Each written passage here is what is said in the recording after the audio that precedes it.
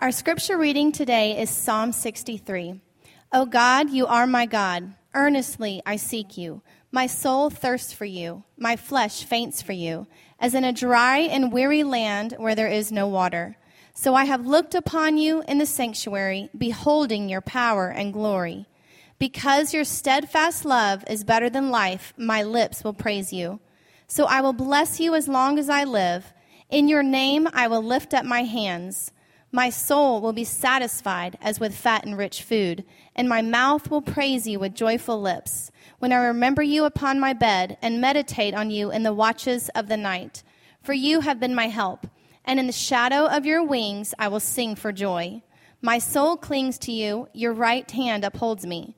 But those who seek to destroy my life shall go down into the depths of the earth. They shall be given over to the power of the sword. They shall be a portion for jackals. But the king shall rejoice in God. All who swear by him shall exult, for the mouths of liars will be stopped. Amen. Well, hands down, the best-looking scripture reader in the history of Mosaic Church. If you're new here, that's my wife. Good morning, Mosaic. My name is Brett Milliken, one of the pastors here. Before we get into our message today, I want to give you a quick heads up for next week. We'll be kicking off a new series next week titled For the Love. We're going to be looking at the love of God as seen through the Gospel of John. And Pastor Moore is going to be back next week to kick that series off for us, so make sure that you're here and you don't miss that. Today, however, we're going to finish our storyteller series as we've been taking a look at both the words and the backstories of some of our favorite psalms. Because like any poem or song, the lyrics can be powerful in and of themselves. When you know the motivation behind those lyrics, behind the song, it begins to take on a new meaning. For example, take one of my favorite Beatles songs titled Let It Be.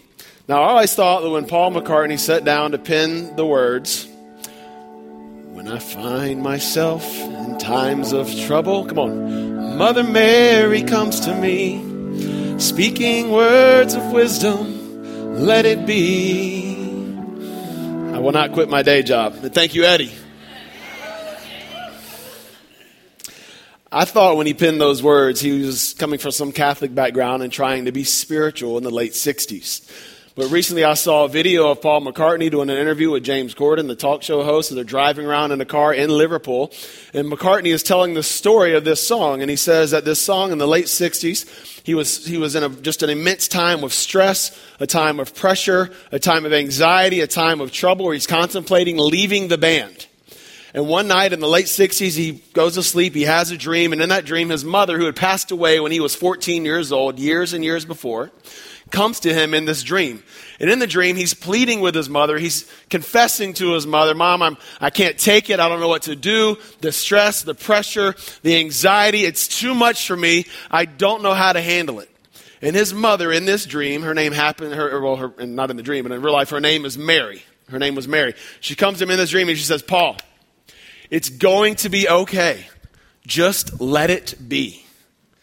Well, Paul wakes up with this phrase ringing in his mind, a newfound peace in his heart, and he sits down and he pens the words to this song. Now, shortly after, he decides to leave the band. Now, does that not change the way you hear the lyrics to that song? Well, the same is true when we look at the Psalms. That's what we're trying to do here. We're trying to take a look behind the curtain, behind the motivation of these words that were penned so many years ago in hopes that we might find our story in the midst of their stories and be caught up in the beauty and the splendor of God's glory the same way the psalmists were. Now, the last couple of weeks, we've heard the background behind Psalm 16 and Psalm 52, which are written in the early part of David's life. Today we're going to look at Psalm 63, which is written towards the latter part or near the end of David's life, in what many believe to be the most difficult moment King David had ever faced. See, this psalm was written long after David had been ordained by Samuel to be Israel's next king. Long after he had served as a musician on King Saul's court, long after he had killed Goliath and become the military hero of his people, long after he was nearly killed by Saul in a fit of jealousy, long after living on the run for 8 years of his life in caves and deserts and foreign lands, which is what Tina preached on last week, long after Saul had died and David finally became king of Israel, some 25 years after Samuel told him he would be. Long after David commits adultery with Bathsheba, murders her husband, and watches the baby that resulted from their affair die. This psalm was written during the season following all of that. So a few years after the affair with Bathsheba, one of David's other sons, a young man named Amnon, and fueled by lust for one of his half-sisters, Tamar, lures her into his bedroom, forces himself upon her, an act so despicable and so heinous it was punishable by death. And yet King David, the man of God's own heart, the righteous king, the mighty warrior, does nothing about it. One of his other sons, Absalom, in response to this, becomes just outraged and filled with revenge, goes and takes matters into his own hands and kills his brother Amnon. He then goes on the run because he's afraid that King David is now going to come after him to punish him for killing one of his sons. Of course, King David does not. Absalom is then gone for 2 years before King David has him brought back home. He's brought back into Israel, into Jerusalem, and yet David does not see him or talk to him for 2 additional years. Now, this unresolved conflict just continues to fester up in Absalom's heart, and the bitterness and the resentment for his father just grows and grows and grows. And when David hears about this, he says, "Bring my son to me." He's brought to the palace. David runs up, embraces him, gives him a kiss on the cheek, but by now it's too little, too late. Absalom is so filled with resentment and bitterness towards his father that he begins to plot to take over his throne. He begins to try and gain a reputation for himself while simultaneously demeaning his father's reputation. He then ascends to the throne and takes the throne without David giving up any kind of a fight. He then goes in and sleeps with his father's wives in his father's palace in an attempt to disrespect and tear down his father's reputation. And once again, David is on the run for his life, fleeing, knowing that this time it's his son that wants him dead. Now, having spent his life walking through great victories, great betrayals, great disobedience, and great repentance, realizing that his current situation has as much to do with his failures as a father as it does with Amnon and Absalom's failures as his sons, David sits down in the wilderness and pens Psalm 63. And here's why I love this song. See, over the course of David's life, he's had to suffer the consequences of sin committed against him. But now he's also having to suffer the consequences of his own sinful choices. Which means this: every person in this room can relate to David in some way. We have all been sinned against, and yet we've all suffered the consequences of our own choices as well. And if we're honest, at some point during those moments, we've all looked for a way of escape, for an easy way out of our situations. But when we read this psalm, what we learn from David is that escape is not what we actually need. That what we need in those moments is not someone who can deliver us from them, but someone who can stabilize us and take us through them and make us better having been through them coming out on the other side. And if we want to know God this way, the way David knew God, then we need to understand what David understood.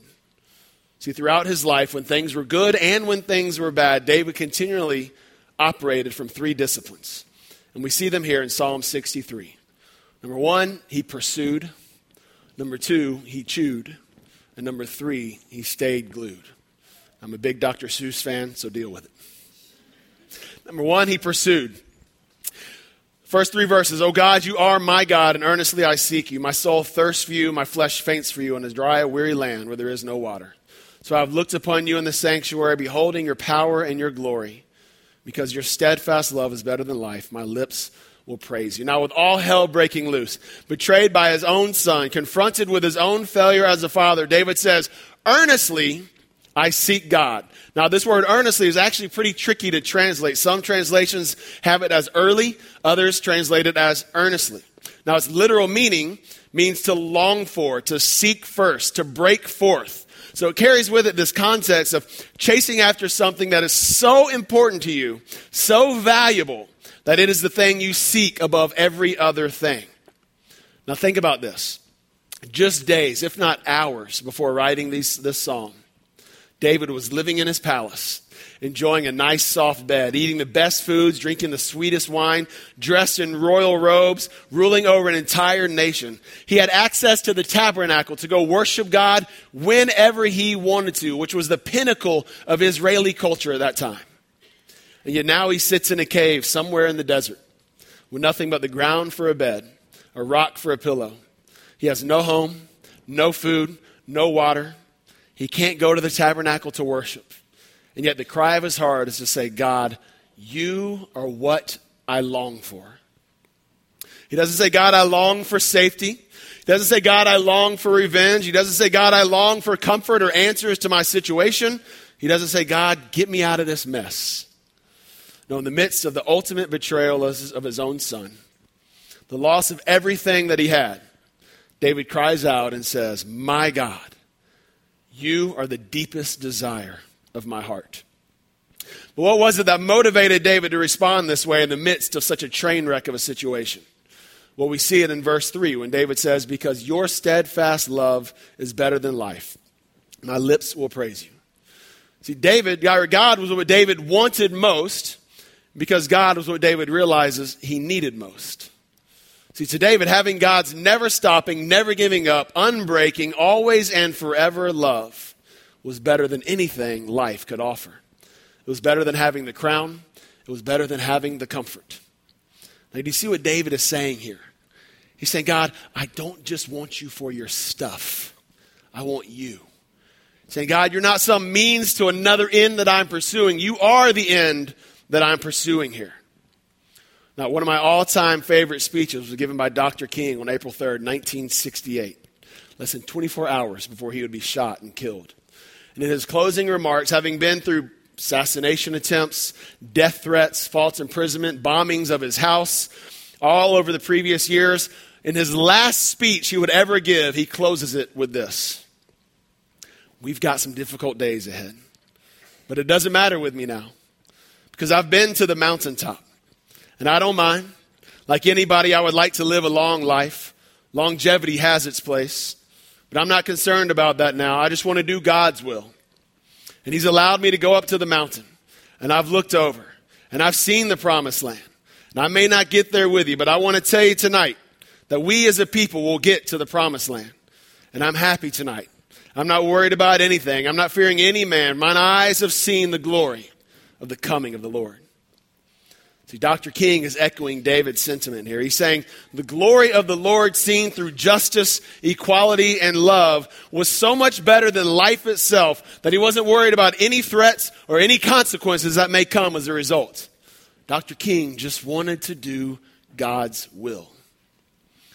So often over the last 16 years of ministry, I've counseled people and couples who have just not been happy with their current situations. And so often what's really going on in those moments is that life has not turned out the way they thought it would. They didn't get the job they wanted. They're not as happy in that relationship as they thought they would be. And all these accusations begin to rise up in their heart that says, if God really loved me, he would do what makes me happy. But don't you see, that's not loving God. That's simply wanting God's stuff. Now, could you imagine if your spouse, your kids, your friends came to you and they said, I will love you as long as you give me what I want. Or as long as you tell me what I want to hear. See, they're not loving you. And honestly, if you go along with that, you're not loving them either. All you're doing is enabling their own self-centered, destructive habits. And yet so often that's how we approach God. I'll love you as long as it's convenient, Lord, as long as it feels good. And then we get angry when God doesn't enable our own self-destruction. Let me just be blunt with you for a moment. If you're chasing after anyone or anything more than God, that's called idolatry. And it's only a matter of when, not if, those idols will ultimately fail your expectations and your life will begin to spiral out of control. And listen, you don't really want a God who gives you everything you desire when you demand he do so. Because listen, and listen carefully, creation was never meant to carry the weight of your worship. Only the God in whose image you were made can do that. But if we can see what David saw, that rather than being entitled to our own happiness, we're actually deserving of exile from God's presence. And yet in response to that, God has continually and unconditionally loved us. Then we too will begin to understand that God's loving kindness is truly better than anything life can bring us or throw at us. But here's the hard reality. You and I will never be convinced of that truth just by hearing a sermon or by having a spiritual moment or just turning to God in times of crisis. So those things can help us get there.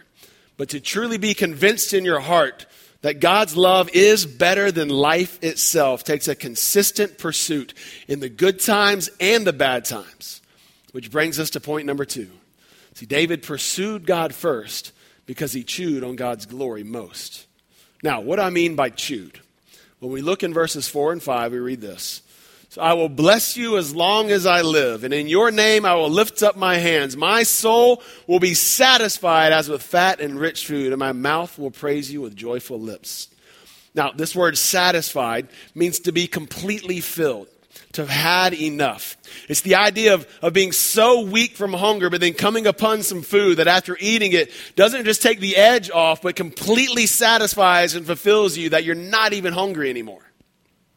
It's kind of like having that last piece of pie at the end of Thanksgiving dinner and then sitting back in your sofa and going, man, I am stuffed. See, now David is literally in a cave feeling empty in every way that a person can feel empty. He has no food. He has no water, no throne, no wife. He's just lost 2 of his sons in the last couple of years. He is starving physically, he's starving relationally, he's starving emotionally, and he is starving spiritually. And yet his response to all of this is to sit in this cave and say, man, I am stuffed with the love and glory of God.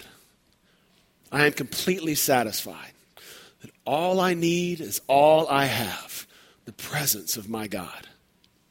And the reason David could say that now is because David had been chewing on God's glory the entirety of his life. Think about it. When he's overlooked by his father and sent out to shepherd the sheep in the fields, David is chewing on the glory of God. When standing toe-to-toe with Goliath, David is chewing on the glory of God. When tempted to retaliate against King Saul, David is chewing on the glory of God. When confronted with his sin with Bathsheba and the murder of Uriah, David cries out in repentance, knowing that he had betrayed the love and glory of God. His entire life, David had been meditating on God's glory and God's love. That's why 76 of the 150 Psalms are written by King David. Now, one of the amazing young men I got to spend time with this past week in the Dominican Republic was a young Haitian brother named Miguel. Now, Miguel works with Macarios, the organization that we were partnering with on our mission trip there. He's 21 years old. He grew up in one of the most impoverished communities on the north side of the DR where Macarios is doing some of their work. Now, as a kid, he experienced real hunger. And not just the kind of hunger our kids experience when they say, I'm starving. He literally was starving as a child. He faced racism and prejudice at the hands of Dominican children. He was on a fast track to dropping out of school and repeating the cycle of poverty in his life. But 2 things happened in his childhood. First, Macarios came into his neighborhood and began doing tutoring programs and working with the families in his neighborhood. And secondly, Compassion International added him to their sponsorship program.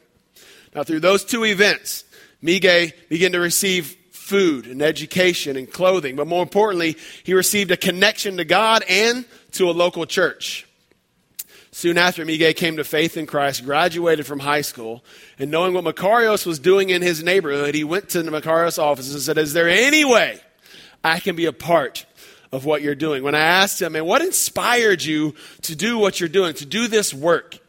He told me that growing up with nothing was difficult, that the fear of not knowing where your next meal was going to come from was so intense.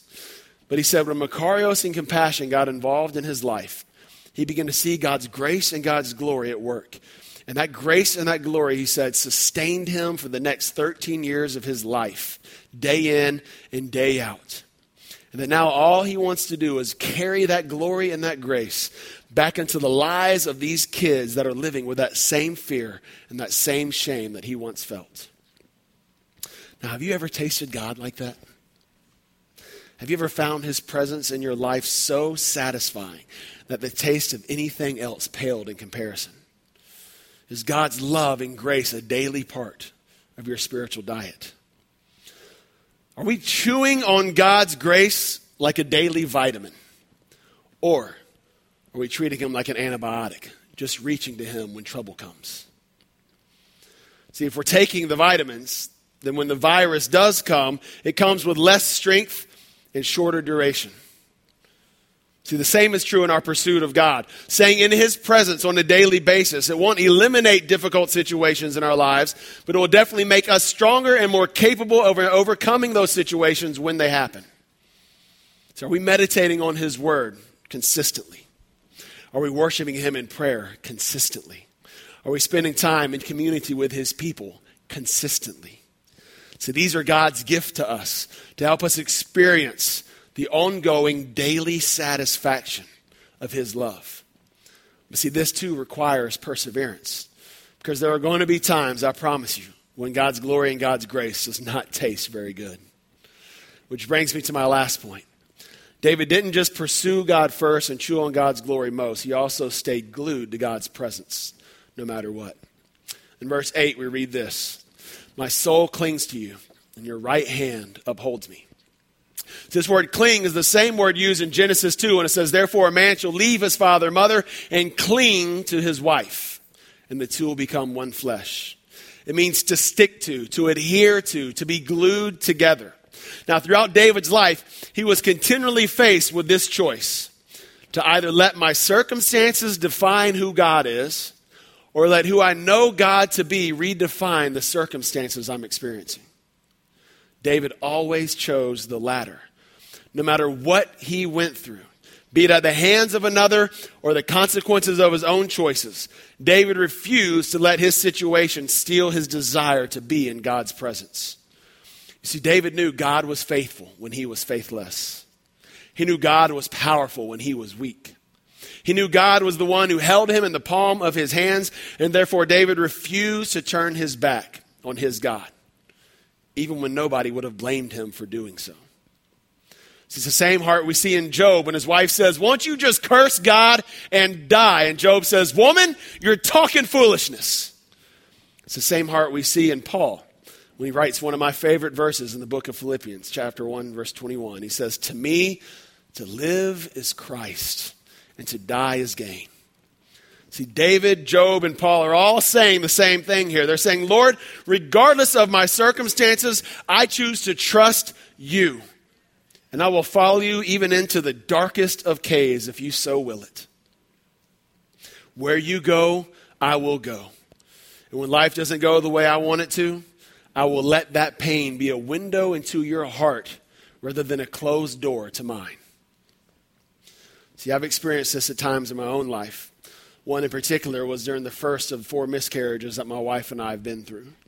And I can vividly remember praying for that baby to make it, to survive, regardless of what the reports the doctor had given us. I believe, God, your word supersedes the doctor's words. I'm claiming scripture. I'm confessing faith. And then we lose the baby. And in that moment, man, I was in this tug of war. Frustrated, angry, disappointed, confused, tempted to want to turn away from God because he didn't do things the way I thought he ought to be doing them.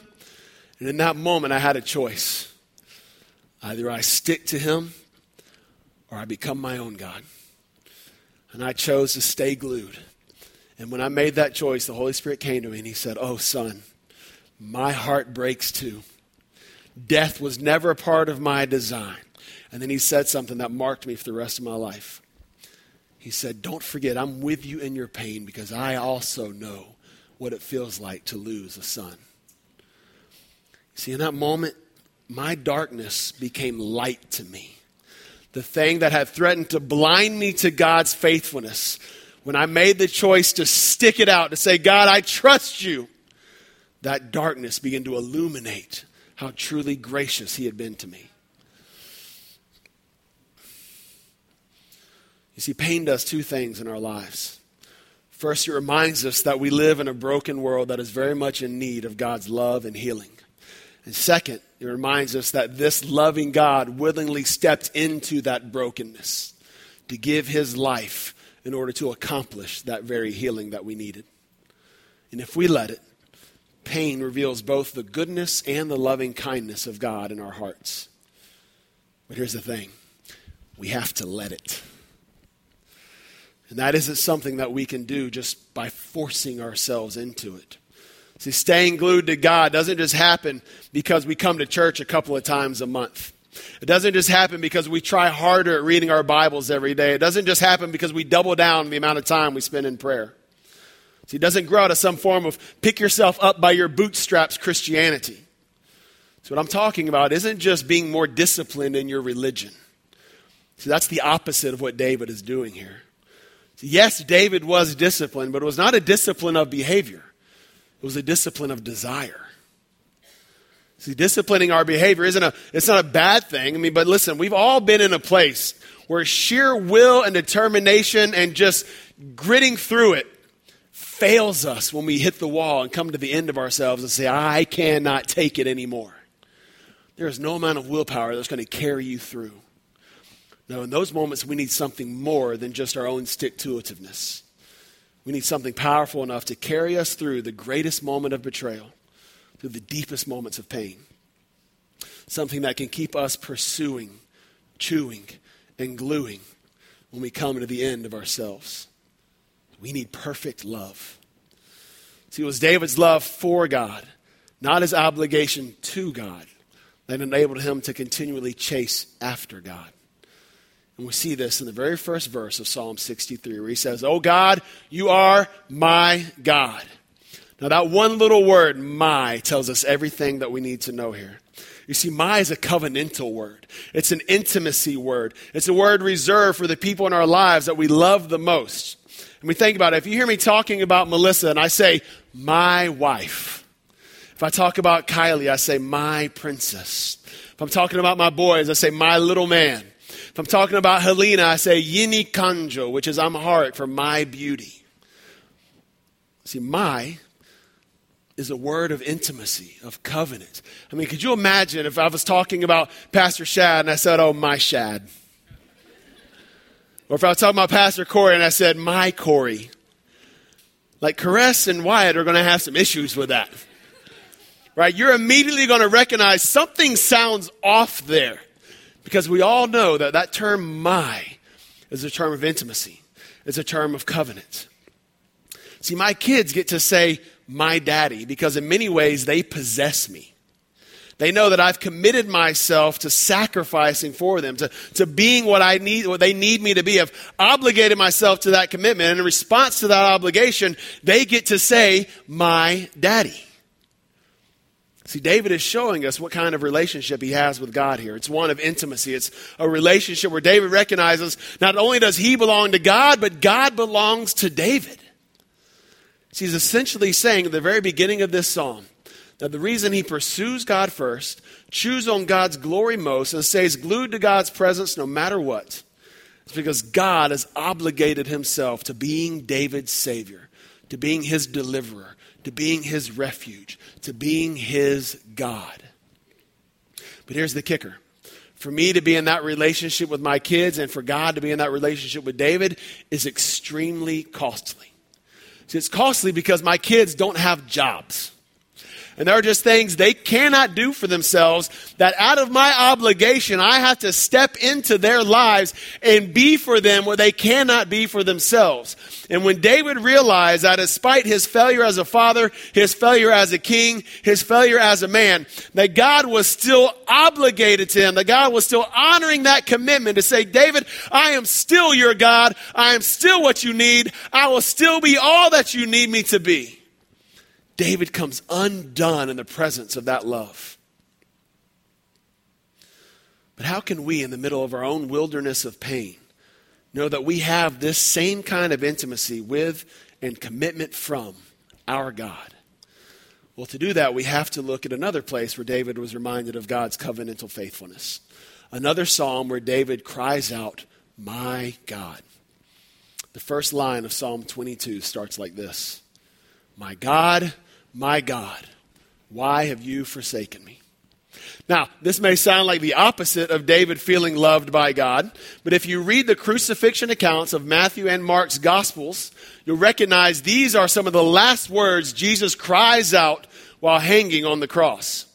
See, nearly 1,000 years before Jesus' crucifixion and 750 years before crucifixion even existed, David is receiving a prophetic vision from God showing him what the Messiah, the son of David, catch that, would endure on his behalf one day. And on the cross, Jesus screams out this line to let the people around him know that he was fulfilling what David had seen nearly 1,000 years prior to it taking place.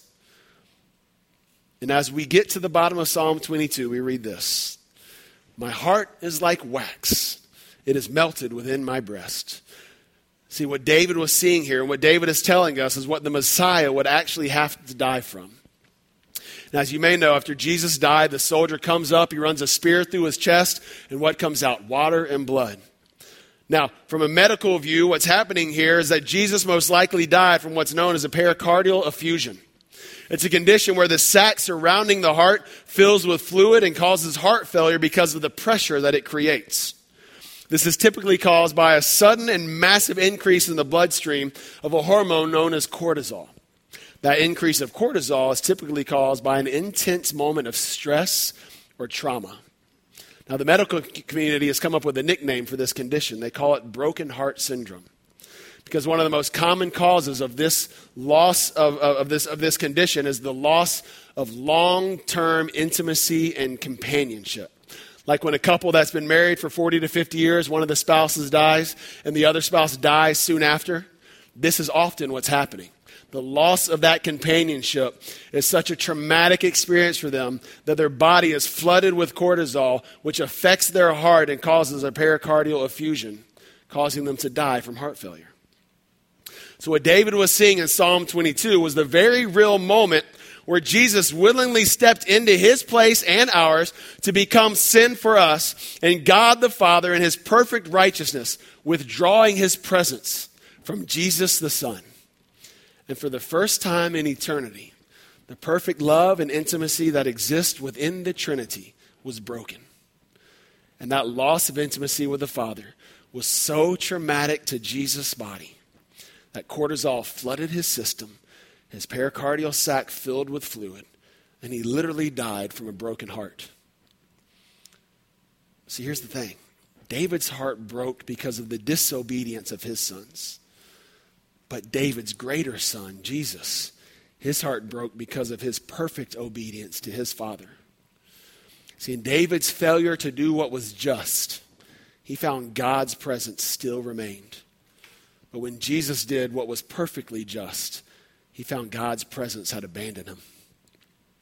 You see, Jesus became like us Absaloms, the ones who sought to overthrow our father as king, so that we Absaloms could become like Jesus, the son who willingly trusted in his father's righteousness, even to the point of death. So listen, we live in a broken world today, a world full of betrayal, full of letdowns, full of death, a world fractured by sin and not as God intended it to be.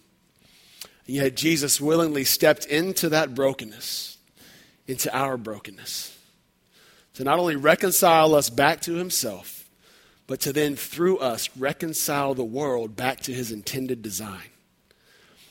And in your moment of trouble, I promise you, Jesus has not abandoned you. He has drawn even closer. Not to deliver you from it, but to redeem you through it.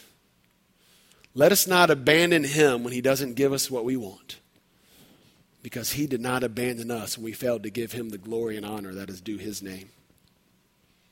May we, like David, learn to pursue God first, to chew on his love and grace the most, and to stay glued to him through every circumstance.